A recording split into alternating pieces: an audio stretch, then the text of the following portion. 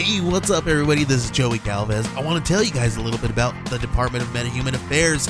This one is a story about a team led by a retired sidekick, 2 felons, a failed actor from Broadway, and a reprogrammed cyborg. But their first mission is to stop the criminals who have robbed a bank, and they will have to set the world at ease. You're going to get 180 pages of entertainment, action-packed awesomeness right here in the first 6 issues in a collected hardcover volume 1. All you gotta do is head on over to Kickstarter.com and type in the Department of Meta-Human Affairs or DMA and check it out right now. We are a proud member of the 143 Podcast Network. The Cheers to Comics podcast is proudly affiliated with NSCLiveTV.com. That's No Signal Comics. NSCLiveTV.com. Find the Cheers to Comics podcast on channel 34 of NSCLiveTV.com. No Signal Comics. The best in auction action.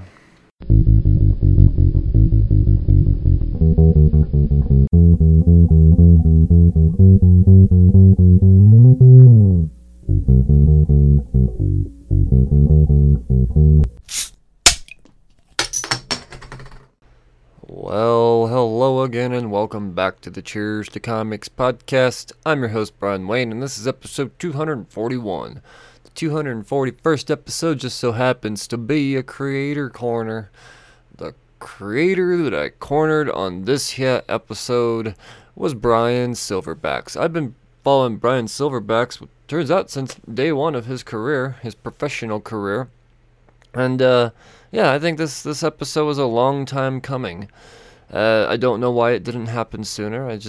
We kind of talked about it beforehand, and it just seemed like it was almost too easy. But I'll be dipped. It happened, and it was a good time. This guy has all of the energy. It's not very often where I say, Jesus Christ, dude. I mean, I didn't say it, but I was thinking, like, Jesus Christ, you have a lot of energy. And, yeah, well, shit, it's nice that someone can keep up with my enthusiasm in this industry. And he's enthusiastic as shit. He's promoting his his ongoing Kickstarter, as a matter of fact, Kara Prime. All the links to the description will be in the links to the Kickstarter will be in the description of the podcast. But, yeah, man. Brian Silverbacks, the dude's a beast, and I look forward to you listening to this here creator corner.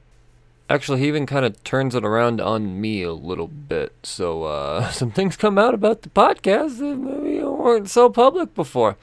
It's an interesting listen, folks, trust me. So without further ado, I bring to you the man Brian Silverbacks.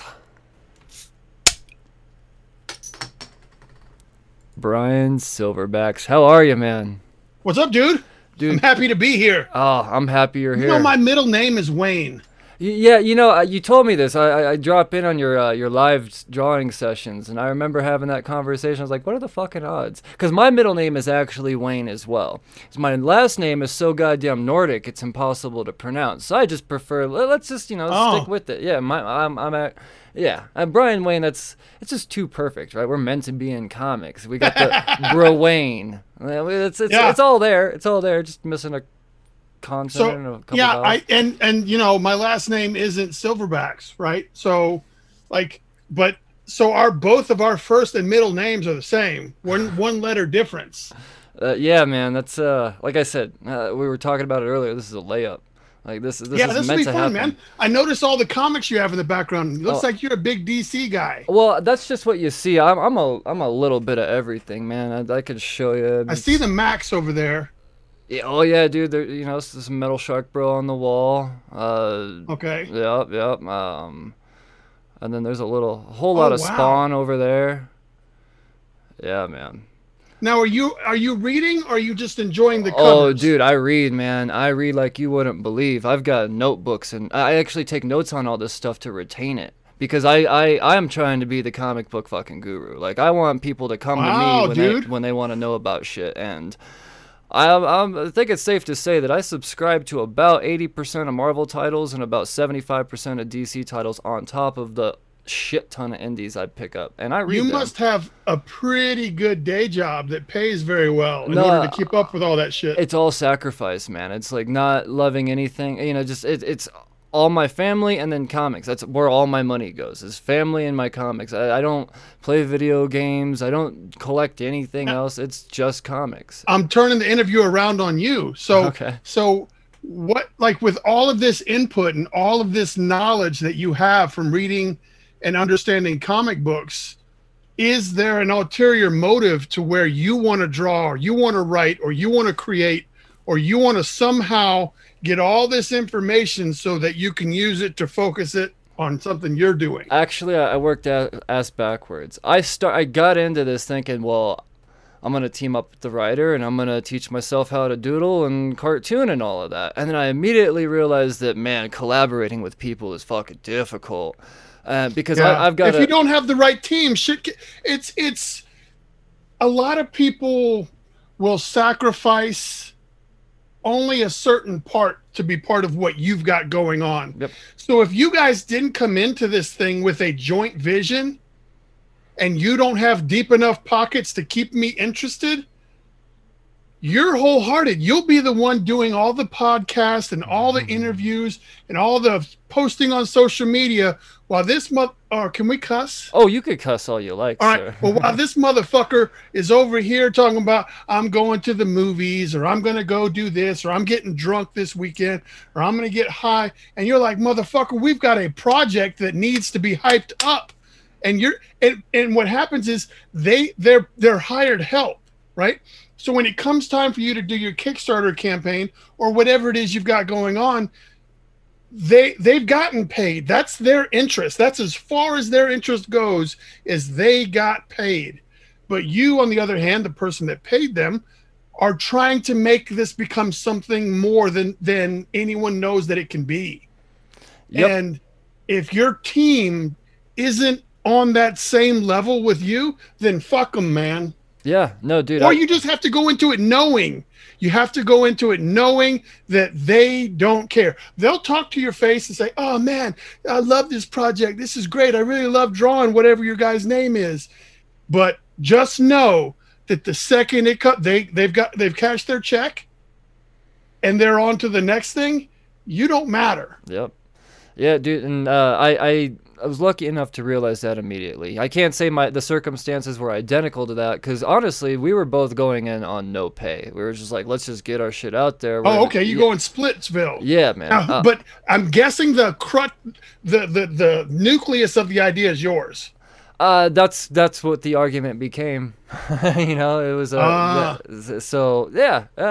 But this isn't my origin story. But this is also a great lesson, though. This is a great lesson for anybody out there wanting to do that, because this is rule number one. You gotta love who you're collaborating with, man, because it is. Yeah, it's gotta be a team effort. Test the waters. Do small projects together.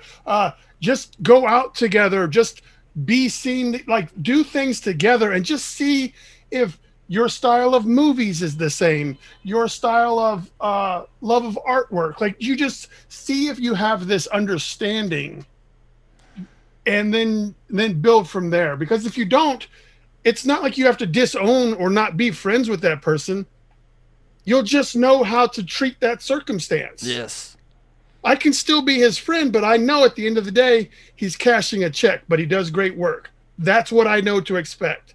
But in your mind, you're always looking for that perfect Bo Derek walking down the beach, looking for that 10 that perfectly matches what you're trying to do.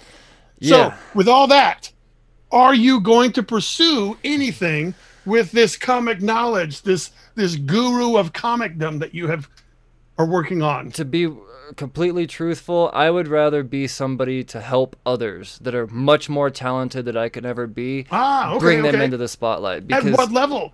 Do you want to be an editor, or do you just want to be like an idea man? Oh, dude, I'm happy being a fucking podcaster, being their stepping stone on their first Kickstarter, there you go, dude. My bad. I totally discounted the format we're doing right now. Sorry. No, believe it or not, this is what I'm trying to do. This is.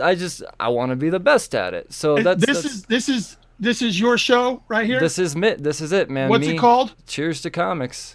Cheers to Comics. How long you been doing it? Since the pandemic? I just celebrated the 2-year anniversary last week. This is episode 241. I put out about 3 episodes a week. And you're doing it through Stitcher and SoundCloud and iTunes and all that stuff? Oh, yeah. Yes, sir. Are you part of a network? I am. As a matter of fact, that'd be the age of radio. You'd know, Joey. Yeah. Oh, okay. I was getting ready to try to... I don't keep up with it, but I was going to say, hey, I got a guy that maybe you should try getting on his... Totally. I've been part of the 143 network for, about a year now, man. Joey and we're good. We're good buddies. That's another... I like having people that are doing things so that if I run across somebody, I can, like, match them up. Be like, dude, I know someone that does exactly what the fuck you need, and they're cool. Yep. And then when I tell people... I'd like to think that I'm a pretty good judge of character. I did it for a living for 7 years. But so I want people to understand that if I ever send somebody your way, then I'm 90% sure they're going to be good people. Like, you know what I'm saying? Like, I don't just do it. Oh, yeah, I don't want to look like, yeah, I know a guy. I'm the coolest guy you know, but let me... I don't do it like that. No. So so that's what I was about to do with you and Joey, but apparently you guys were fucking cooler than me. No, man. I remember Joey back when he was doing the Big Two podcast, and his co-host at that time tried to swoop in on this podcast. And what do you mean swoop in? Yeah, she was his co-host, and then she came on mine, and she's like, you know what? I think I want to do yours. And I was like, well, I don't do that. So then she kind of buried herself because, naturally it's all fun, man. It's all fun. This is fun. But the cream rises to the top, man. It does. So what's the biggest score you've gotten? Oh, dude. I mean, I've had, my favorite... Like creator-wise, like who's the biggest name? Well, I could say that the goals I've set, I said within the first 3 years, I wanted to get my favorite working illustrator, and that'd be Rob Guillory. Who is? Rob Guillory. Rob Guillory is my fucking dude. Well, I mean, been there, done that. And then I was like, all right, how about my favorite working writer, John Layman? Me and John Layman, I mean, we fucking go back and forth on Twitter and shit now. I mean, it's... That's pretty fucking awesome, yeah, man. This is good. Life is good. Cheers to Comics. Brian works hard. This is... But I love this stuff.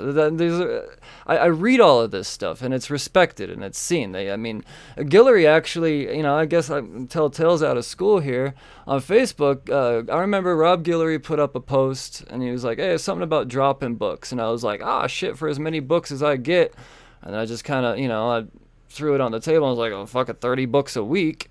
I don't drop many. It takes a lot for me to drop a book. And he was like, well, how much do you read? Well, I actually put out a bunch of, I told you I take notes on all this. I shot him screenshots of all the notes I took on Farmhand, every single issue of Chew, all 60 chapters of Chew. I had diligent fucking notes on. And I shot all that to him. Next thing you know, this motherfucker's on my podcast. It's, I work hard and I get to play hard because of it. And when I say play hard, that means I get to work at a higher level. That's what it's about. I think that's what's lost on a lot of people. I don't know how old you are, but a lot of younger people just think if they wish really hard that shit's going to happen because their mom and dad or their best friend told them they could. And I don't know that a lot of people are willing to put in fucking work. Like, it's hard work, man. It's not cheap. I'm not torrenting this shit. It's very little reward until there is reward. Well, seriously, who else trying to be the most knowledgeable comic book person? There's not a lot of people out there willing to put in that work, and that's a fucking tough job. I mean, you got the comic historians and all of those guys out there that are plastered all over YouTube, but those are the people I'm coming for, man, because I know I read more fucking books than them. They've just been reading longer than me. That's all they have on. That's all it is, man. I'm calling them out right now. It's I read fucking books. Like, do you see that stack of books on the table there? The ones going up and down? Yeah, that's this week. Like that's what I brought home this week. That I haven't already, what hasn't been separated from and filed away. And yeah, dude, I put in the work. But like I said, man, I love that. Yeah, I never get interviewed. This is kind of nice. But this is all about you, Brian Soilbox. It is. No, we want to know your origin story. It's just about having fun. It's just about having fun, man. And we're two guys named Brian, fucking just chilling and having fun, like talking for the first time. So, did you read Loggerhead? Boom, all baby. Right. Yes, sir. Yes, sir. So this is my very first full story comic book ever written, and so illustrated. But so I understand that there's growing rooms, but what is your overall feel?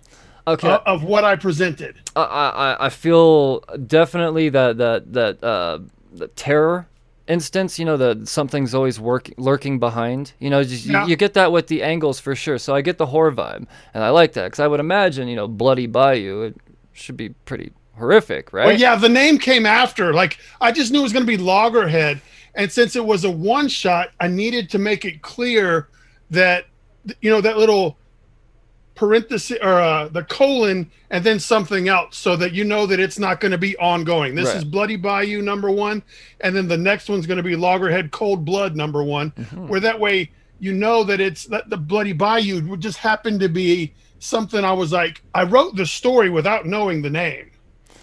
Well, that helps too, because a lot of people make the mistake of going, hey, those two words go really good together, let's turn that into a comic book, and it's like you're not naming a band, man. Like, let's write the story, and then you give it what it's I didn't come up with the name until I was I was like writing the last 2 pages, I believe, when I finally was like, oh, that's it. Badass, man. Badass, dude. I dig it, man. I know you as you can say bad things, by the way. Oh, dude, I don't say bad things. I don't. You can say that there's some spots that didn't appeal to you or whatever, and I'll fully understand. Well, you could tell that you doing a one-shot in 20 pages is difficult. It's rushed. Yeah, and I don't want to say rushed, but there's just a couple, like 4 more pages would have done this a lot of justice. Yeah, I thought about that, but then the money, like, oh, dude, yeah, there's about $1,000 difference between a 20-page book and a 24-page book, insane. Or whatever. You know what I'm saying? Like, when you factor in, you got to pay the letterer $10 a page, so there you got 4 more pages of that. You got to pay the person that flats it. You got to pay that person, another $10, $8 a page. And then you've got to, I have my layout guy who did my panel layouts. I got to pay him like $30 to $40 a page. And now I'm like, well, shit. Yeah, no, dude, I didn't realize it'd be that expensive, to be honest. Well, maybe it was not $1,000, but it's close. It's probably, it depends on how you're working. The only reason I colored this book was simply because it was cheaper to do that. Yeah. Well, no, it makes sense, man. It makes sense. Am I a comic book colorist? By no means. Do I have enough to scrape by? Probably. I'd say it's extremely passable if that's what you're looking for. 100%. Yeah, man. But I did scrape up. By. So there's another installment of Loggerhead coming out in December. It's Loggerhead and Star Bastard. They're doing a team up. So yes. I did the inks and I colored that entire book. Okay. Damn, man. I'm excited for a crossover. I would love to see fucking Loggerhead crossover into any universe. And I know that's kind of, you're building your own universe. Yes. That's what we're building. But I'm also building it in a way to allow. So when I first got on the Scout, it was probably about January or February of 2020. And they said, all right, well, we're going to take Loggerhead and we're going to publish it. And I was like, oh, yeah. So I finished the book up, but I had already been doing variant covers for some of the Scout creators. Yes. So I had been working with the creator of Star Bastard, Andrew Clemson. Okay. And I had been I did like 2 or 3 covers for Starbastard that never got released. But doing that, I was in contact with him and I liked the story and we got to talking and we've done some podcast stuff together. And then I thought, well, why can't my character and his character just do something together? So I said, hey, would you be open to that? He's like, oh, dude, that'd be awesome. Because right about the time Loggerhead hit the shelves, the last issue of Starbastard was out. So that would mean that there'd be no more Starbastard to come. There were in the foreseeable future. It was kind of a done thing already. But when he pitched it to me, like Starbastard is really like if Captain Kirk and Lobo and Kenny Powers were mashed up together, that's who Starbastard is. And I was like, dude, let's just have some fun. So he ended up writing this script. He wrote this script that's coming out in December where Starbastard's doing some stuff and gets captured. And also in that captured area is Loggerhead. So, and then there's where the story begins. So I thought, and so I talked to the Scout guys and I was like, hey, do you think it's okay that I team up with the writer of so-and-so? He's going to write it and we're going to take care of the artwork. Is that something that you guys would be doing? Would you be okay with that? And they said, yeah, we're already doing another crossover that we haven't told anybody about. And that was the Gut Ghost and Stabbity Bunny crossover. Oh, shit. Right on. So that comes out in November. Badass, dude. Badass. But so Stabbity Bunny and Gut Ghost had beat me to the crossover punch. But the fact that I didn't have any prior knowledge to that, and then the guys at Scout were like, dude, that's going to be pretty cool. It's fun to feel everything kind of opening up, because I think part of one thing that keeps indie comics different from Marvel and DC is the lack of connectivity between the guy at this table, the guy at that table, the guy at that table. Like, they all have their own thing, and they're never. So part of the appeal of a customer is when I go to the movies and I watch a Spider-Man movie and all the fucking Iron Man shows up, you're like, whoa, that's cool. So when I buy this guy's book at the comic book convention and I see this guy's character walking in the background or even interacting with the character, and now we're supplying something that is what generates a nice response from the consumer. Dude, you're absolutely right about that, and you couldn't have said it better about the difference in between an indie multiverse compared to Marvel or DC. The biggest hurdle in that entire thing is rights and payments. Yes, that's where it gets tricky. Until there's a clear cut, because let's say that I team up with this guy's character who's not published, right? Or neither one of us are published, and somehow his team up book that he's selling of our two characters gets a movie deal or some shit like that, and then now we're in this weird, I can see it being a big problem. Without, yeah. And then the red tape can be just so cumbersome that they're like, well, fuck it. You know what? I don't even want to do the team up because I've got to sign 18 pages of waivers. I've got to do this stuff. And Netflix may never see it. Yeah. But we're doing all this paperwork and creating this division between you and I as creators on the off chance that what we're making is going to be a hit. Well, that definitely creates a stressful situation when it comes down to it. It takes away from a lot of the fun of creating, and it's a shame that's what it has to be. And that's why everybody just keeps their head down and works on their own shit. Yeah. Well, hopefully, I mean, Scout just seems so different from everybody else, and I'm not just saying that. They seem like they're ahead of the curve. They're doing everything first now. They're making sure that people get Scout books before Diamond even distributes them now. And that's not hard to do. Diamond's a turd. But... Yeah. I've done wore my mic out screaming about Diamond. But no, yeah. So Scout. I mean, I have no insider trading tips to offer. All I know is that they seem to care about the content, they care about the creators, and they care about the customers. And I don't see that being like, that's the three, you got the three C's right there, you know, content creators and customers. And so they're always trying to, like, they just announced today that they're doing they signed some sort of exclusive toy making deal. They got like, a how many toy other making deal now? Holy shit. Yeah, how many other indie, besides, I mean, old Image, like first Image in 95 and 96 had toys. Right. But I don't know, I can't think of another independent company that has a toy line.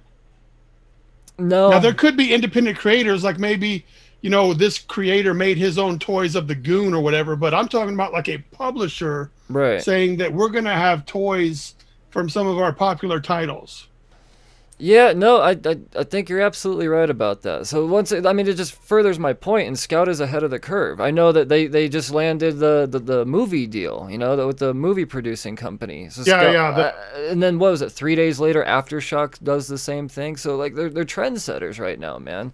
It's I dig the shit out of what Scout does, and my point to all that is if there's ever a way for a company, or if I ever have to put my faith in any publisher to be able to iron out all the red tape and headaches it is for a crossover type of universe, I think Scout would be the first one to find the well, less they're stressful. the home of Loggerhead, so I'm hoping. Yeah, right.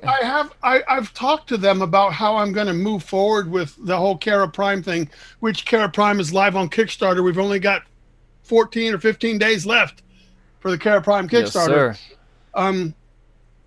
I told them that I know that every story that Jonathan and I create for Kara Prime is not going to be worthy of being single issue published through Scout, but some of them may be. But they all take place in the same world. So Jonathan and I what we're going to do is we're going to make 80 to 100 pages of content with, you know, different stories, and then we're going to do like a Kickstarter and it's going to be called like Tales from Kara Prime Volume 1. Okay. And then the consumer buys it, and then there'll be 1, 2, 3, 4 stories in there. And then once those stories are in that graphic novel form and in the customer's hands, we'll pitch those same 4 stories to Scout and say, would you like to publish these as indie floppy, like just a floppy issue a piece, just to get them out? So that's kind of like, that still leaves meat on the bone for the publisher to still get money because of the floppy, and then because we didn't sell floppies of each story. Gotcha. You know, so that it can be, so it won't be like I'm just selling them the same thing I already made money on. Exactly. No, that's a wise strategy. So that's kind of what my plan is with moving forward with the Kara Prime stuff. Now Loggerhead, though, that's already parked at Scout. Yep. So Loggerhead stories are coming from Scout.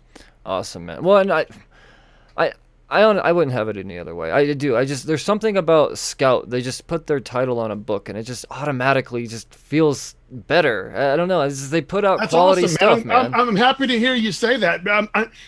Partly because I'm happy that I have a title that's on that brand. Well, I mean, if I were to give any advice, I'd say, yeah, maybe have a few of your Kara Prime universes. Trust me, I've tried. I tried to get the whole. I tried to get them to take the whole Kara Prime thing, and they're like, Well, yeah, I mean, They didn't bite on that right now. But I mean, granted, I'm new to the game. Right. I don't have years of service. I don't have a huge following. I don't have this name. I don't have all of the stuff that says, yes, we will do whatever you like, sir. So I don't have that. So I understand the fact that they're like, let's just test you and see what you can bring to the table before we start talking big shit like that. And I hope that's what they're thinking. Well, and that's what I respect about Scout is, you know, they're not just Netflixing shit and just bringing anybody in that's willing to play in the sandbox. No. They have a scouting process they go through. You know, they don't just take on anybody. It's quality control. So I'm happy that my piece of work made it through the through the strainer that is. Dude, I know you seem like you're not so sure about this, man, but I'm telling you, it is a beautiful book. It is. It's just 4 more pages of a little bit of what is Loggerhead, and this baby's fucking sold out. Like that's. All right. Well, let me tell you. Let me give you some inside scoop on the next issue. Tell me. All right. So, you're familiar with Jonathan Hedrick from The Recount? Yes. All right. So Jonathan is a Scout creator. His book comes out in November, The Recount. Yeah, I've got the and ash he recently can. had a Kickstarter called Freak Show Princess that I did a cover for. Oh. I also did a cover for The Recount. Nice, man. And well, him and I, he has tasted the waters of Kara Prime. Okay. And when I reached out to him, I was just bullshitting with him, talking about what's going on, how's the Recount doing, all this stuff. And he said, "Man, I'd really like to write a Loggerhead story." I was like, "Are you fucking kidding me? Like, you want to write a story about this giant turtle man that, like, why would you want to write about my shit? Like, you're doing cool stuff." And he's like, "No, I'd like to write a story for Loggerhead." I said, "Well, fucking do it." And then, so he said, "Hey, man, does Loggerhead have like an arch enemy?" And I said, "Loggerhead's more like a Bigfoot right now. He's like does he really exist? Does he not exist?" That's how everybody believes. But I guess he could have like an arch enemy, like, so to speak, like someone that's. And so we started brainstorming, and I started posting pictures on social media of this character that we were creating. Okay. So have you seen any kind of character that I've created recently? Dude, I follow your Facebook, man. You put out a lot of stuff. I mean, like, all right, so I got lost in the sauce. Totally, man. You're doing right. Inktober right now. I'm drawn to that. So it's a big fucking polar bear. Oh, fuck. Are you kidding me? Oh, come on, man. It's a big cybernetic polar bear that's got like this cyborg arm, this cyborg face, like totally 90s. No, I see it now. Straight out of the 90s. No, now that you say it, I remember the drawing for sure. Yeah. So that creation, the character's name is Arctica. Yes. So Arctica was created by Jonathan to be the anti-Loggerhead. All right. But Jonathan wasn't really super familiar with how everything worked in Kara Prime, like who's connected to who and all this shit. So for like 3 days, him and I did a backstory thing where we're like, all right, well, what if this is the reason why? What if this is how that happened? So the backstory for the character is 100% locked into everything in Kara Prime. It doesn't feel like it's just, oh, they need a bad guy. Boop, there's a bad guy. It's a space thing or something, like it's in Space Wars or whatever the fuck the thing is. Like, so we put like a lot of work into making sure that the backstory for Arctica fits not only in what Loggerhead has going on, but it fits in many different places within the world of Kara Prime. It has a function. Dig it.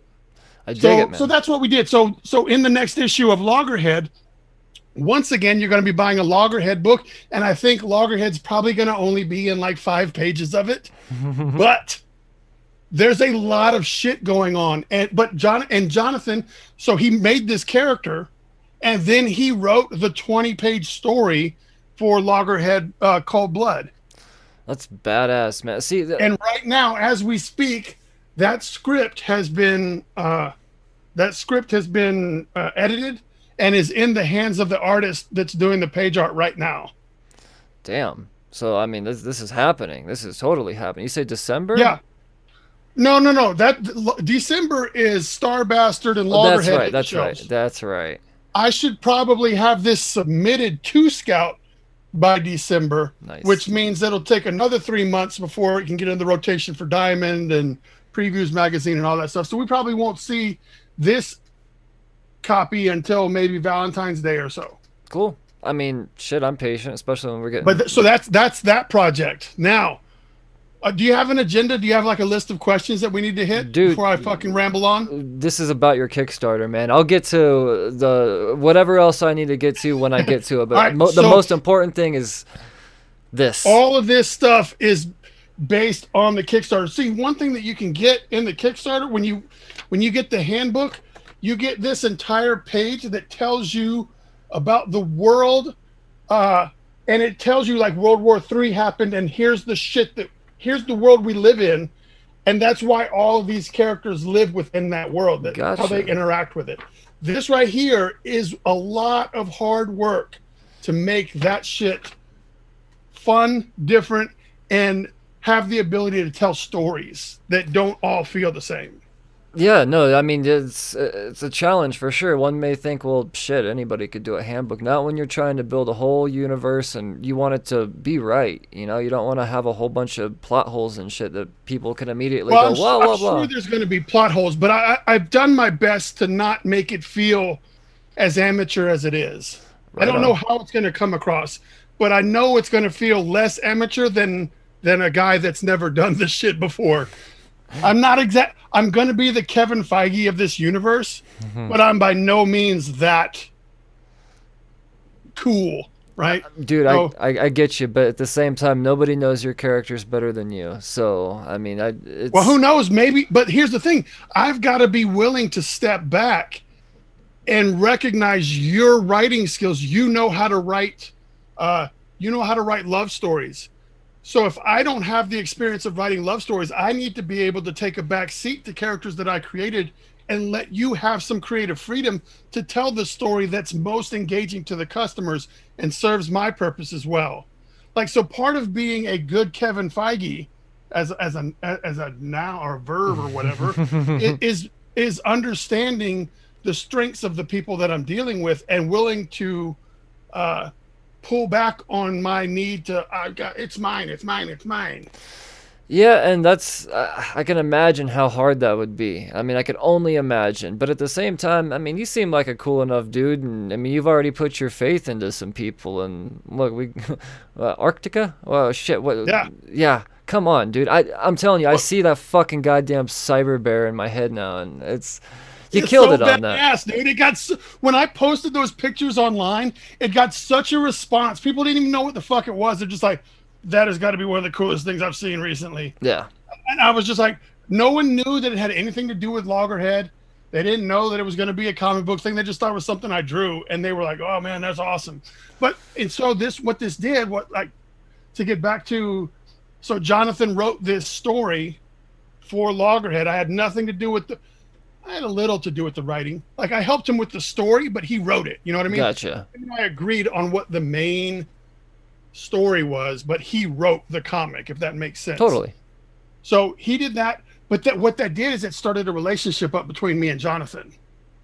So now Jonathan still wants to play in Kara Prime outside of doing the Loggerhead story that he had thought about he wanted to do. So now Jonathan and I have taken that, and we're writing another story that has nothing to do with Loggerhead or any of those guys. It's about like this guy on a spaceship who is like brand new out of the boot camp and has to do some stuff that he doesn't know how to do. And so we're writing a rated R violent comedy in space. The only thing that has to do is like a couple of the companies and a couple of names and stuff, but it won't have anything that directly interacts with Loggerhead or Apex or Arctica, but it's a Kara Prime story. And we're working on that right now. And at the same time we're working on that, we're working on another horror. So I wanted to come up with a character that could rival Jason Voorhees and Michael Myers in the iconic, I'm just going to kill some shit and I can come back time and time and time again. I wanted to see if we could create something cool enough that it could just keep coming back and people wouldn't get tired of seeing this killer character come back. So we're working on that. I could give you details, but I'm not going to. because we've already established like the main thing that sets him his iconic part of his anatomy. We've already got that, and we already understand how he is summoned and how he will be defeated at the end, like the thing that the kids got to do to make him go away. Like, we already know how to do that already. Gotcha. But we can't do too much focusing on that one until we get the space story done. Damn, man. So, but all of these things I'm working with Jonathan on.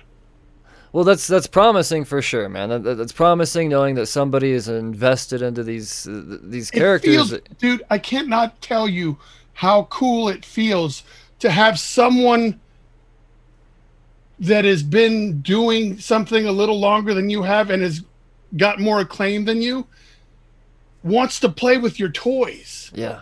Like, I told my wife, I was like, somebody actually wants to play with my toys. What? Like, that must mean I made some pretty cool fucking toys. Yeah. Or at least they look cool enough for you to come investigate and take a closer look. Right. And I don't think that every creator will have that or has had that feeling of somebody else wants to play around in their sandbox. Yeah, no, I mean, that's a rare feeling, especially when you're just a guy starting. You know, you've done a few covers, some badass covers, mind you. Which one did you like the most? Dude, Metal Shark Bro is how I learned who you were. Like, I saw that cover and I was like, what the fuck is this? That's the first one. Yeah, well, that's... so I've been a fan since day one then. I could say that because, dude, Metal Shark Bro is my shit. Like, top 5 all-time books. And that cover... I mean, the only reason that one's up on the wall is because it's signed by Walter. You know, those are all signed books. But, oh, dude, that Metal Shark Bro cover is... That's all... I don't know. Are you? I'm guessing you've been around me long enough that you're familiar with the story of how that came to pass. How? No, I don't know how that cover landed on that book. No, I don't actually. I've talked with Bob and Kevin several times now, and I haven't got that story out, man. So tell me, dude. Tell me your fucking origin story, your first comic book fucking breakthrough. So here's how we did it. Let me crack open a new Walmart water. I do conventions and I try to make money, and I wanted to get into the cover art, the variant cover art game, but I knew that I wasn't going to do it with Deadpool, with Batman, with Spider-Man. I'm not going to do it with any characters from the big two or probably from Image. So I said to myself, I need to focus on some indie shit. And I need to look at Kickstarter and start doing fan art of stuff that there's actually a possibility that I could get a cover gig out of this. So I started looking on the internet and I was like, what in the hell is a Metal Shark Bro? And I clicked on it and there were only like 2 images that I could find on the internet. And I was like, all right, so it's a heavy metal shark. That's all I knew. And I knew that he had the floating eyeball because it had a name, like one of the pictures said Ira. And I was like, all right, so he's obviously a character. I said, what if I said to myself, I'll just do me. I'll do my version of this Metal Shark Bro, because Walter's Metal Shark Bro is very distinct and very box head. Mm-hmm. His head is very cube-like.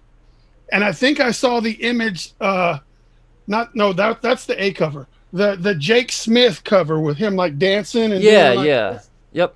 And I think those were like 2 of the only 3 images I could find online. Mm-hmm. So there was no real like this is the way it has to be done. So I was like, well, what would a great white head of a shark look like? So I tried to. I wasn't even thinking street sharks at the time, but everybody said, "Oh, it looks like street sharks." But that wasn't. I didn't think about that when I did it. So I was like, well, let me do me. I'll do a close-up. I'll have it rock on. I'll throw all the Todd McFarlane-looking details in there, and then I'll color it. So I colored it. If you look deep dive into my Facebook, I colored that thing live on Facebook from start to finish. Damn, it's on there. So, all right. So I did that, and then like the next day, I emailed it to I text messaged it to Metal Shark Bro on Facebook. I didn't know who anybody, so I just, hey, Metal Shark Bro, here's a cover I did.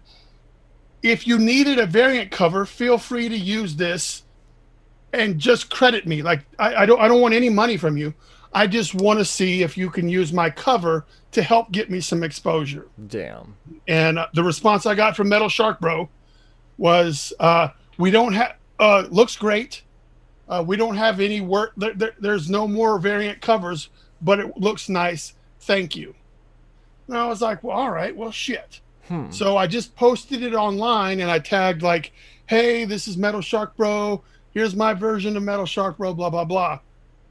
The next day, Scout contacted me and said, hey, I really liked that Metal Shark Bro thing you did. Do you think we can use that as our cover for our exclusive for the store? And I said, yes, please. Yeah. So, and from there, then it was like, hey, I liked that one. What about this title? What about this title? And what about this? So that's why a lot of my covers that I first did were for the Scout store exclusives, because they didn't have slots available for the A and B cover that they had already solicited through Diamond and stuff. And it's just going to encourage, I don't know, it's about, the creator has to approve the cover also. Yes. So there was a number of covers that I did that still have yet to be used ever but I was asked to do them. So, but that Metal Shark Bro cover, that is how that happened. Well, dude, I'm telling you, Scout, they're special, man. They're special, and it's you say, well, I want to just put it out there to get my name out there, dude. I wouldn't know who the fuck you were. I probably would by now because I'm a Scout follower, and the second I would have seen Loggerhead, I would have been like, what the fuck?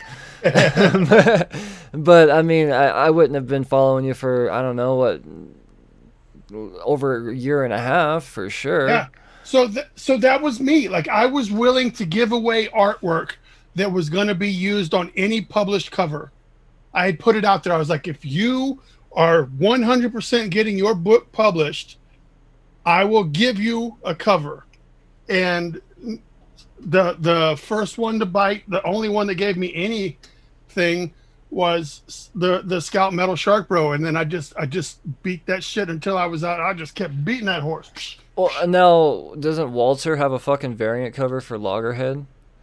Yes. Yeah. Well, when it was time for me to do Loggerhead, so my goal was to do a Kickstarter for Loggerhead at the beginning of this year, and I hadn't approached Scout with Scout knew I was doing Loggerhead, but they just didn't say anything. So I was like, well, fuck it, I'm going to do a Kickstarter. That was my goal. I was going to have a Kickstarter. Well, on my Kickstarter, I planned on trying to get the most money I could out of my Kickstarter, so I had 8 variant covers from just artists that I had been working with.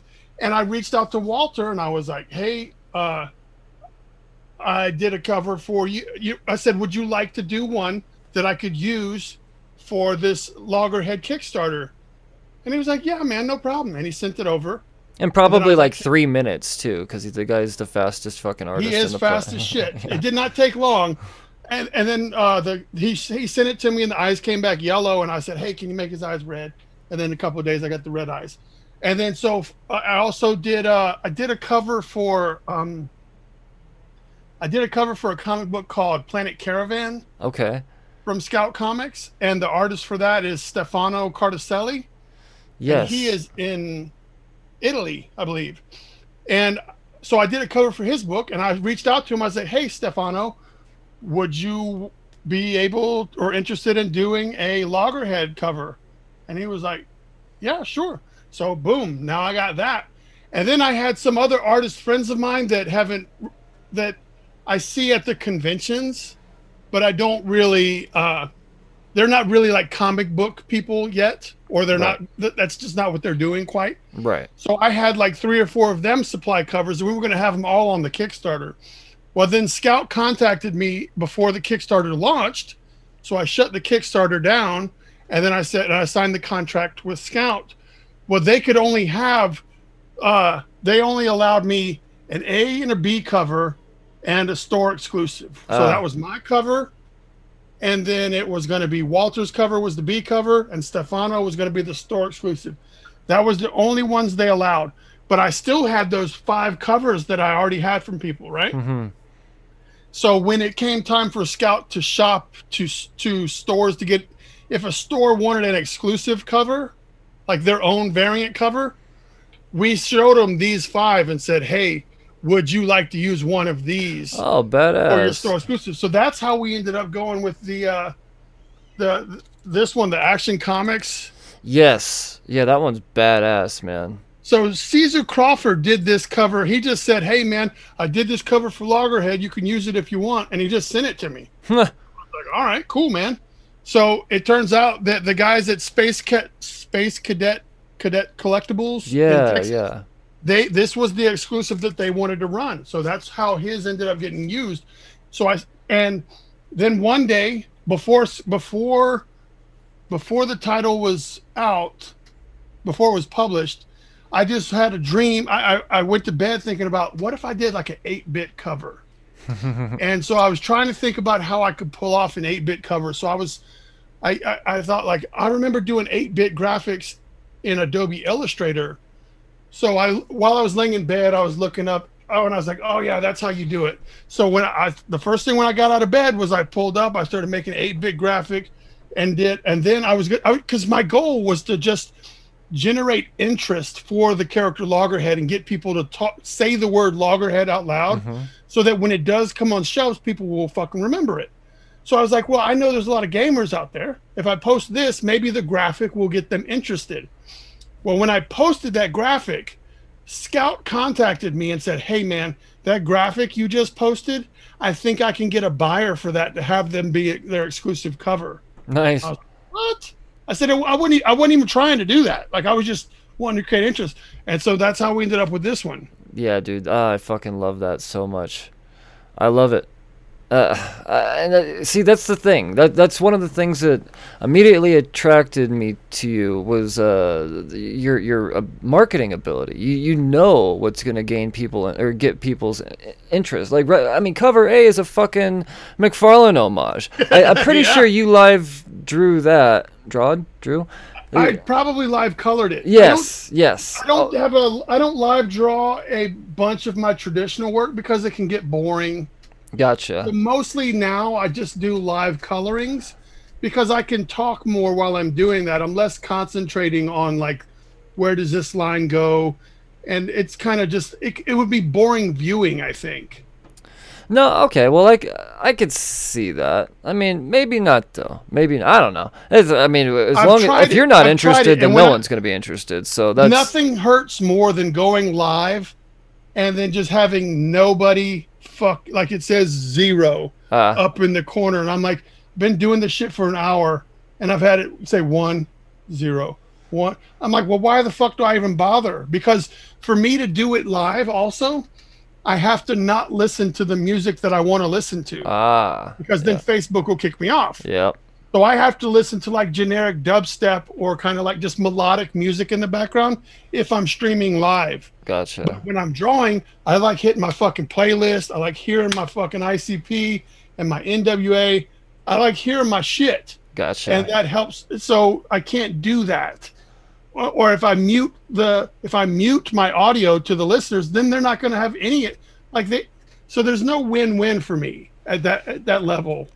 I gotcha. No, dude, that totally makes sense. And so I it's definitely coloring then that I just remember this book happening live in front of me, and I was like, that fucking cover is gonna. I collect homage covers, so I mean, you immediately had me there, man. I know that. Well, I didn't know that for you, but I know there are people that will just collect a certain, like, their favorite cover is Spider-Man 300. Yep. And they will collect any fucking comic book that has the Spider-Man 300 homage. It's a little overdone right now. Yeah. But what I know that there are iconic covers that when you do it, there is an audience for that outside of the audience for the interior of the book. No, I get you. And I want to hit those as well. So I like doing homages because it's a little easier on my brain because like kind of the hard part of thinking has already been taken care of. Mm-hmm. It's all set up kind of how it's supposed to be. Right. So like for the recount for Jonathan's book, I did a Scarface homage. like this. I saw that. Scarface. Yeah, dude, that's so fucking badass, man. I'm hoping. Dude, how the cool only did reason, that turn out? It's incredible, man. The only reason I haven't purchased it yet because I'm a Scout subscriber to their monthly package, and I'm like crossing my fingers hoping next month it's in there. If it's not in there, I'm going to the Scout store and I'm getting it. But I just got my last Scout box, so I don't know how quickly they announce it. I'm sure if I got on the website they'd have. Well, I'm the sure. list now, Well, you know that you're going to get a copy of the recount. Oh yeah, I've got the ash which can already. Cover it's going to be Right. And I think that he's had several other covers commissioned. Gotcha. And so the one that comes in the back, I'm going to venture to guess the one that comes in your box will not be the A cover or my cover. Yeah. If I had to guess. Well, that's just how shit works out for me. So. No, I'm telling you now, because I know that there's at least one more cover that was commissioned, and I'm pretty sure that is going to be the store exclusive, Gotcha. which usually will be the one that also goes in the box. Right. All right. Well, I'll take your word for it, man. I mean, shit, what is it, like a $10 or $15 cover? I mean, that's nothing to... Well, no, but I'm saying, mine's going to be $4.99 or $3.99. Are you kidding me? Yeah, well, shit, there's no reason for me not to buy like 5 of them then. Okay. No, your local comic book shop just has to order 10 copies to unlock the ability to buy as many as you want. Wow. You just have to have 10 A covers, and then you can buy as many Brian Silverbacks covers as you want. Okay. All right. See, that's good to know. That's really good to know. That's what I was told. All right. Fuck yeah, dude. But it should have already FOC'd out. Yeah, I was about to say it's FOC'd. I definitely remember telling my shop to get the fuck out, get on recount though, and they listen to me. They do. They listen to me. Well, dude, the recount's going to be big. I mean, even though it doesn't really deal with anything that's currently in the politics world, I think there could be a misconstrued, and people will buy it because they think it does talk about. Right. And so I think it'll get a lot of attention simply because of the name of the book and kind of the subject matter, although it doesn't directly deal with anything that's going on right now in the real world. Right. Yeah, no, I mean, it's got my interest for sure, man. There's got to be a reason it's coming out in fucking November. Yeah, I mean, like I said... Like the week after the election, I think, is when this book comes out. Is that... Damn, that's soon. Oh, I'm so fucking pumped. It's right around the corner, man. It's right around the corner. See, that's you Scout guys, man. You know how to market your shit. You know what you're doing. Here's a sweet Easter egg. Ooh.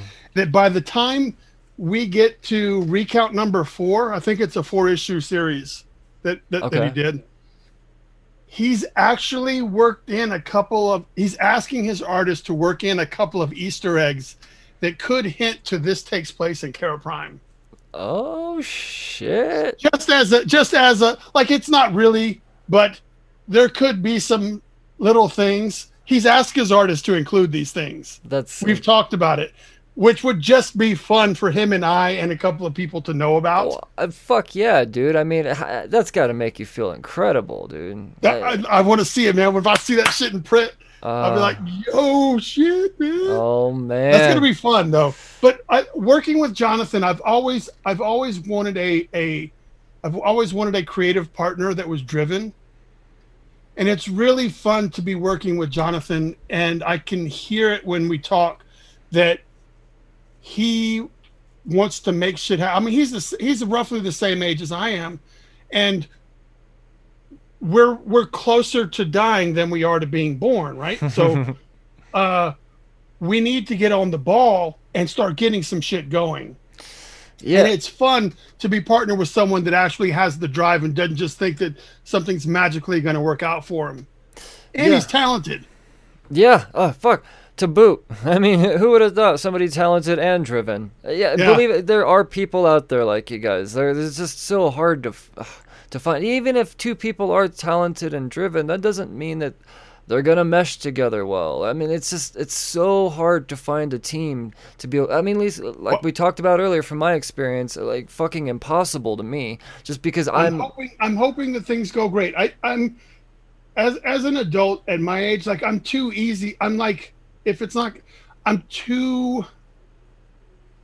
I don't know if laid back is the word, but I'm very aware of the things that I can control.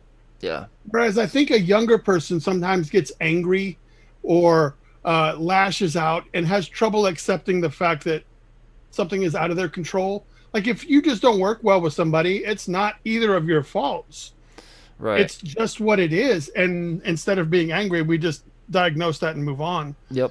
So in my adult life, like I'm really just like, all right, well, let's just see what happens. And it's fun for me because I have a lot less stress that way. Mm-hmm.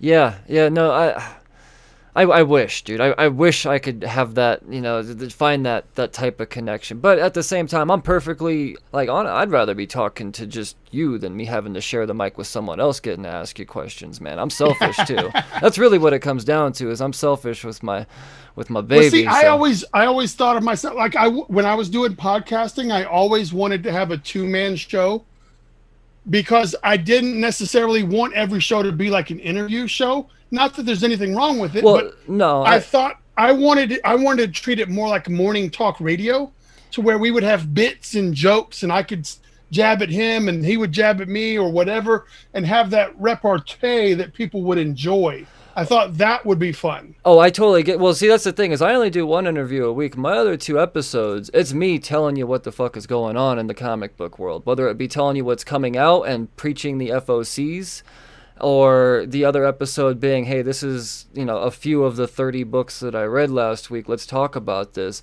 Only the thing is I'm not bouncing it off anybody. I'm just fucking riffing in a room without anybody else telling. Now, do you make videos to go with these as well? I mean, not really. I don't really use the videos often, only because you're cutting your nuts off by not doing that. Well, it's not that I don't have the videos. It's really just a matter of time.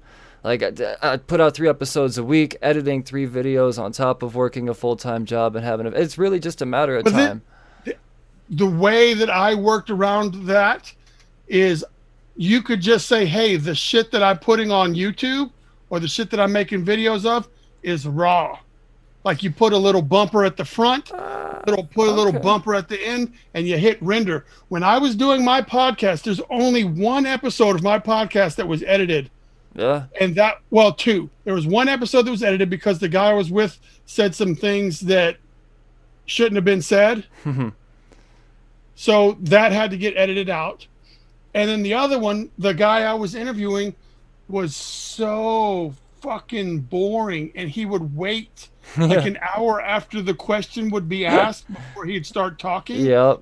And I was like, no one is going to listen to this shit. Yeah. So I had to edit out all those gaps. Oh, I get you there. And honestly, when it comes to the audio, I don't edit anything. The only editing I would be doing in the video is straight up just like comedic zoom-ins and shit like that. It's just production value is all it is. I really do keep everything raw. There's only been 2 times where I've had to edit in. 1, long pauser in between talks, just like you said, and 2, the dude just after we was all said and done, he was like, oh shit, I forgot to talk about all of this. So I had to hit record again and then somehow work that in. Yeah, other than that, no, I keep it raw, man. I keep it raw. I don't know. I'm proud of it. As long as you, and I haven't listened to enough of your stuff, but as long as you have the talent to avoid dead air, you can do that. Oh yeah, no, there's no dead air. No dead air. I mean, I get talking about comics. You can't fucking shut me up, dude. Like that's why I do. I mean, I'm legit. Like, I don't just play the part on Spotify, man. Like, this is my life, baby. And there's not enough people out there that, I could have a face-to-face conversation with and be like, well, fucking Tony Stark Iron Man, this is crazy what's going on in there. And by the way, fucking Fantastic Fours and the Cosmic fucking Empire. Did you read all fucking 32 issues of the Absolute Carnage? Did you see the new theory coming out now? Well, because I'm a movie guy, but it's that the Annihilation may be the story that the overarching for the next several phases of Marvel could be the Annihilation story. That's gnarly, man. That's gnarly. See, I don't follow the movie stuff enough because I'm a little. Don't get me wrong. I go to all of them. I have trouble reading, so I don't do a lot of reading. Plus, I can't. I don't spend the money or go to the shops. Like you gotta create, man. It's a lot easier to consume, 2.5 hours worth of media and enjoy that. I mean, to me, consuming 2.5 hours worth of shit, that's absorbing all types of shit. And that's hard on the brain. And you got shit to draw. You got shit to write. This is all I do. I really enjoy movies and TV because I like to deconstruct the parts of the story that worked. And so I look at them analytically, not just as entertainment. I want to watch him get the girl. Why do I, as the viewer, want to? Well, if they hadn't have done this thing in the back, I wouldn't have cared as much right now. So I watch movies and television shows with the analytical mind of, whenever I'm going to write a story, I need to think about all these different things that I found intriguing, or these storytelling devices. And it's fun for me to be able to pick those up while I'm watching live on something. But then when you're like, hey, babe, did you see the fact that he just did that? That's to demonstrate blah, blah, blah. And she's like, okay, can we watch the fucking movie? Right. No, But that's, I same. watch it. I watch stuff to learn new ways, or to learn different ways to do storytelling, so that when I do sit down and write / draw or whatever it is I'm going to do to create something, I can always have that extra information. Yeah, no, I mean, I don't look down on that at all, man. I mean, as long as you're absorbing to learn, then yeah, dude, create I've just away, never man. been a reader. Dude, there's not secret confession. I didn't start reading comics until about a year and a half before I started the podcast. I just admired comics. I read about comics. I didn't start collecting until just, less than 5 years. I guess it's been about 5 years now. Oh, so you don't have any of the 90s stuff. I mean, not that I haven't gone back to, seek out that I must read. But No, well, dude, like the Extinction Agenda, the Inferno, the X-Men Inferno was like the big thing when I was first starting getting comic books. yeah. In the early 90s to late 80s. The Mark Silvestri was drawing, and it was the Inferno series with Madeline Pryor and Mr. Sinister. Like, that was the one that I was like, yes, sir, this is badass. Yeah, man. No, see that there's some definite gaps that I'm missing, but when I got into it, like I absorbed as much as I can. Like I said, I made it my life, and this. All right, so you need to get to Ollie's. Do you guys have an Ollie's? We don't. But we have the world's largest comic book store here in Denver. No, so- but Ollie's is like it's like an overflow warehouse. Okay. It's kind of like do you guys have Marshalls and TJ Maxx and shit like that? Mm-hmm. It's like that.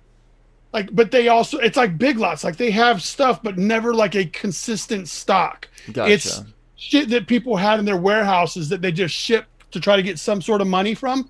Always ends up at Ollie's. Okay. And so my buddy went to Ollie's the other day, and he was buying omnibuses for $20 of Damn. like just all kinds of stuff. But Ollie's is worth keeping an eye on, like, because they always have some sort of comic book things rotating through there. Gotcha. And cheap as shit, brand new, still cellophaned up and everything. Damn. All right. I gotta fucking look to see where the closest Ollie's is from Denver. Yeah, the thing is though, like you can never know. Like, you have to actually go in there Right. to see if they have some, because there's no website, there's no flyer that says this week we got these. Mm-hmm. They don't know what the fuck they've got. Right on. It makes it fun, man. It's like, hunting in a way. Fucking A, dude. You got me all interested. So, shit, we've talked about Kara Prime. Yeah. So Kara Prime. So let me go into it a little bit, just in case people are actually interested in backing my fucking Kickstarter. I think they're gonna be. So Year Zero. This is something I made in 2015 or 2016. Gotcha. And this is the Connected Comic Book Universe. And you're like, but Brian, you just said Kara Prime. I had to change the name because by the time I was actually ready to put something out into the world that truly people would see, Upshot has Year its Zero turned out to be a new publisher that came out like this year or last year. Yep. And I had to pivot on the title. So now it's called Kara Prime. Gotcha. But it's the same thing. This was 100% done by me. So there's a lot of spelling errors in here. But the heart is all there. So the Kara Prime handbook is all of this information for all of these different characters.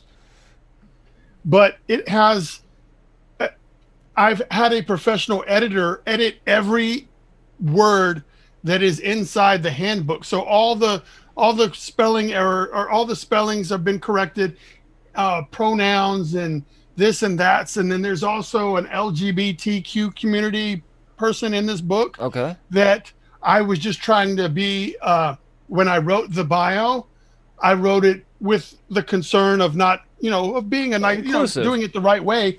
But then, so for this new iteration of the character, I actually reached out to somebody I know that's transitioning from female to male. And I said, hey, will you take a look at this character bio and tell me, like, give me some insight? And they're like, no problem. And so when he did that, he looked over it and he was like, well, there's no way anyone in that position would have referred to themselves like this, or this can be a little bit more condescending than I think you're trying to say. So he walked me through a couple of things so that it feels more proper. No shit, right on, man. Well, that's. So I took the time to try to make sure that I've got a way better polished version of this book that we can really start building on. And this book was the first time Loggerhead ever, like, this is where the Loggerhead had started, because I had handed this to the guys at Scout when I started working with them. And I said, hey, by the way, I'm doing some other shit on my own. And I said, I'm getting ready to write a graphic novel. And James at Scout looked through the book and said, hey, man, if I were a betting man, I would say you should probably do something with this character because he looks cool and he fits your art style pretty well. So I stopped what I was doing and immediately began working on a Loggerhead project based on that recommendation. But that came out of this book. That's so awesome, man. That's incredible. So the Kara Prime handbook that is live on Kickstarter right now has all of these entries with all of the updated information, with way more artwork. I've incorporated like 10 new artists to be a part of the book. So all the artwork in the book isn't just me. I'm featuring a lot of other artists inside the book to help. And every book, I can't show you, but on the pages inside the book, every page, like let's say you turn to the Loggerhead page, right? There's going to be a central piece of artwork that has the full character, and there's going to be two pieces of artwork on either side that are kind of toned out of the character just doing something, right? All right. And so down in the corner of that page, it's going to list the artists that did those three pieces. So that if you're looking at my handbook, you could say, I really like the style that this part was drawn in. You can look right there and say, oh, that's Kevin Stewart's art. I'm going to follow him, or I'd like to commission him to do something for me. So in the handbook, I'm still advertising and trying to assist other artists that need work. Like, so I'm not just selfishly saying thank you to everyone, make this blanket statement, thank you for everyone that made it. I'm consciously trying to help all of us fucking eat cake. That's all I want. Dude, that's only gonna work out for you in the end, man. It is. It can't do it. You can't hurt yourself that way. I mean, it's hurting my pocket right now. Well, I mean, yeah, but money is whatever when it comes to creating something you love. I mean, I don't have a day job. Yeah, well, you work like a motherfucker on when it comes to drawing. That's I wish it paid. I wish it paid. But so that's what I didn't talk about. I don't know what fucking time it is, but one thing I did not talk about was I was made aware that there are some children that like the design of Loggerhead and find it appealing. Okay. But the book is written to a level to where they cannot enjoy it. No. So Scout has also launched an all ages line, right, called Scoot. No shit. So I actually wrote a story called Lil Loggerhead. Oh my god.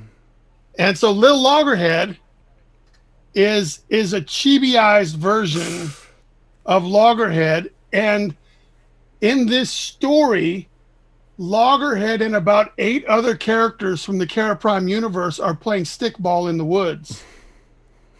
So you're going to see Arctica as a chibi. Oh, you're going to see Apex as a chibi. and Blacksmith as a chibi. So right now, it's at my editor's looking at it right now. Once my editor looks at it, I'm going to sit, and it's just the script. I don't have the artwork yet, but my editor has the script right now. And then once I get that script back, I'm sending it over to the main person is in charge of Scoot, and have him look over it and make sure that it fits the criteria before I send it off to the artist to draw. But there is a plan for a Little Loggerhead. It's called Little Loggerhead Game On. Oh, man. And so that's going to be an all ages book that I wrote for my grandson and my granddaughter. That's so badass, man. I dig it. I dig it so much. Dude, I honestly, I have like a whole page of questions here, so I'm gonna definitely let's do something. Well, I mean, unfortunately, I'm a little obligated elsewhere, but dude, you gotta go make babies? Well, not necessarily. I gotta watch a baby. I gotta. Oh, it's your turn. It's my turn. All right. But Did you have any fucking juicy ones? Dude, I got badass babies. No, I'm talking about juicy questions. Actually, dude, I did. I want to talk about. I'll give you quick answers that'll just tease you. All right, so you're a fucking cop, and all of a sudden you want to make comics. What the? I was wanting to make comics while I was a cop. I started doing shows my last 3 years as a cop. I started doing conventions. Okay. Son of a bitch. I was a cop. And I was doing conventions at the same time. What gave you the edge? Because it's hard to just quit something that seems so straightforward. Some poor decisions led to me having to make some abrupt changes rather quickly. Okay, all right. Well, I mean, shit, such is life. But fuck, here you are now, man. You got a loggerhead, brother. Trying to make the best out of it. All right, give me another one real quick. Give me short answers. All right, check this out. You opened up for fucking Gucci Mane. Who's the best hip-hop group of all time? NWA. Goddamn right it is.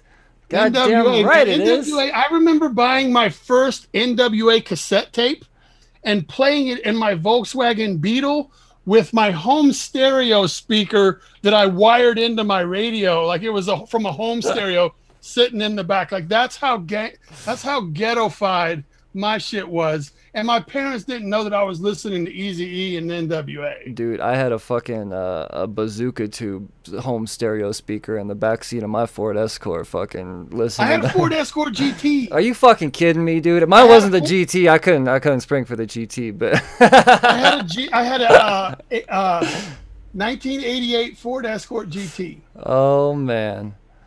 Oh, at one point in time. I've had a lot of cars. Yeah, I think mine was a 92. Either way, it was a fucking bucket, but I had the bazooka tube and NWA.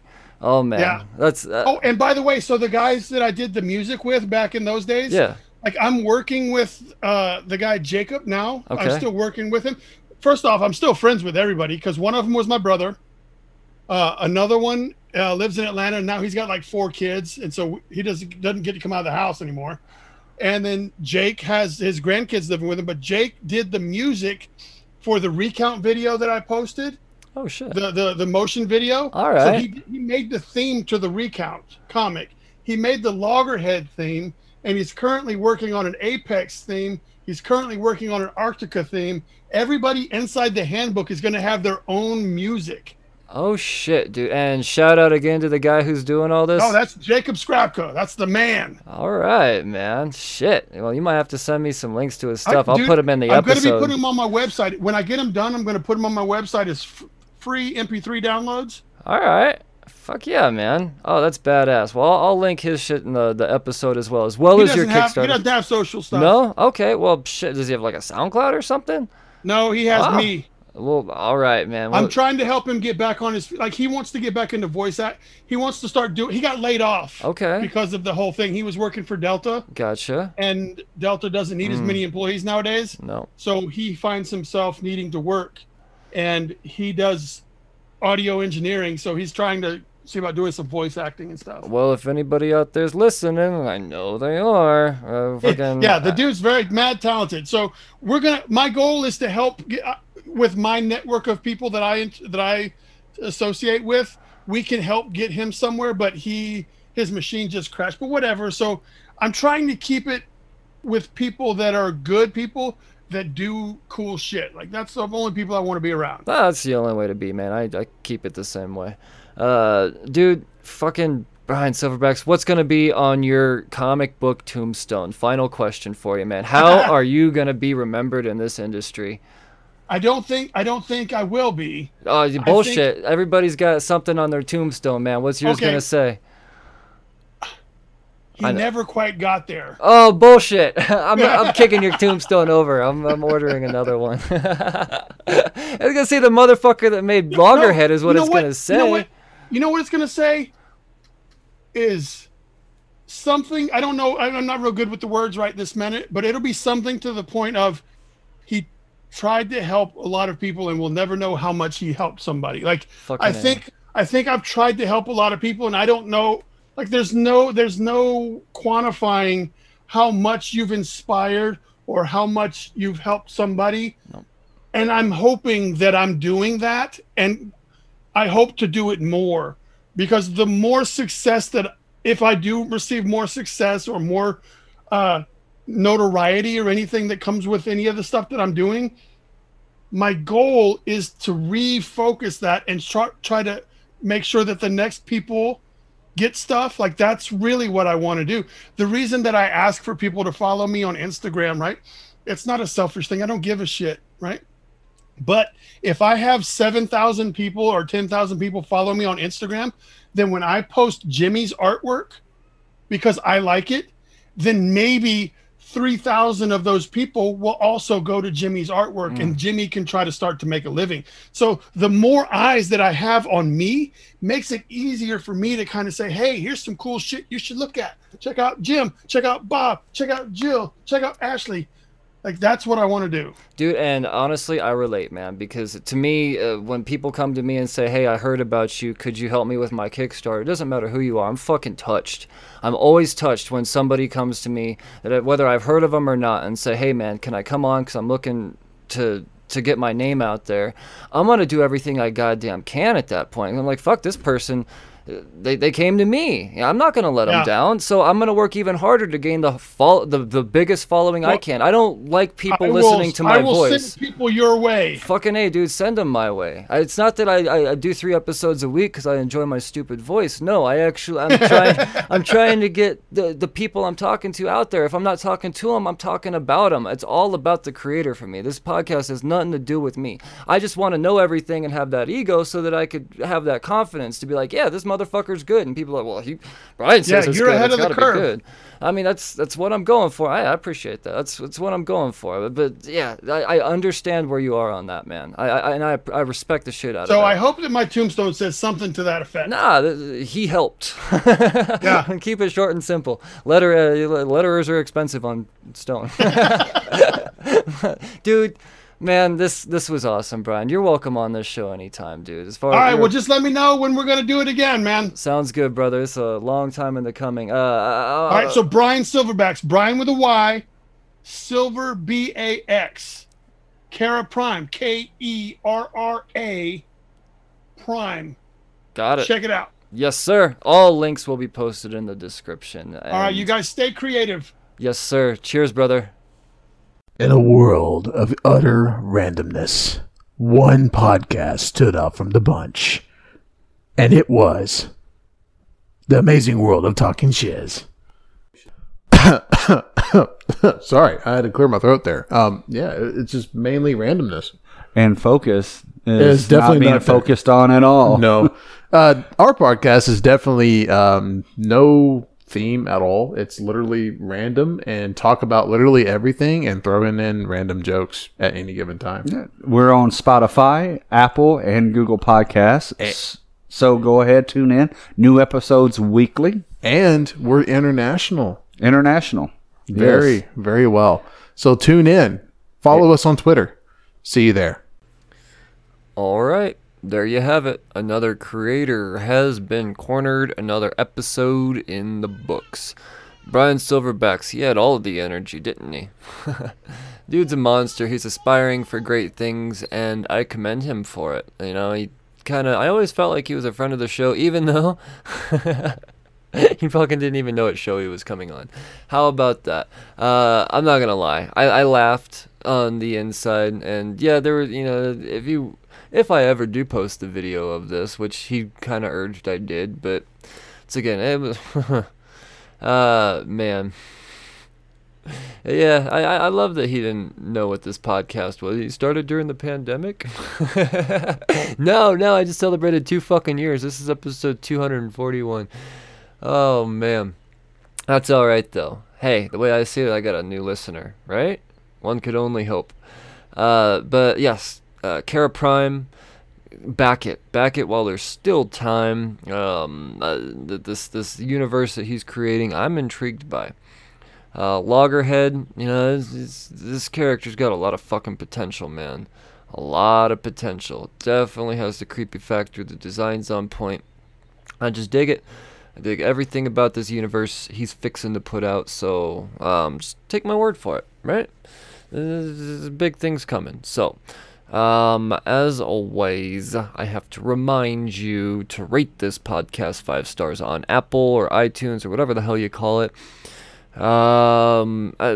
Leave any feedback anywhere you can. Podchaser, like the hashtag the apocalypse list on Podchaser, then you're just gonna have access to all of the greatest fucking not comic book podcast, just indie podcasts is what I'm trying to say out there. That's what it is. Hashtag the apocalypse. You'll find it on Twitter as well. Beyond all that, Patreon. Sign up for Patreon. Patreon.com/cheers to comics for as little as $1 a month. It shows me how much you truly appreciate the content that I work so hard to put out. And, yeah, man. That's it. I'm done blabbing. It's been fun. I had a blast talking with Brian Silverbacks. I hope you've had a blasty blast listening. As always, I urge you, and man, do I urge you, stay safe out there. It's fucking crazy. Read responsibly. Cheers of hookers.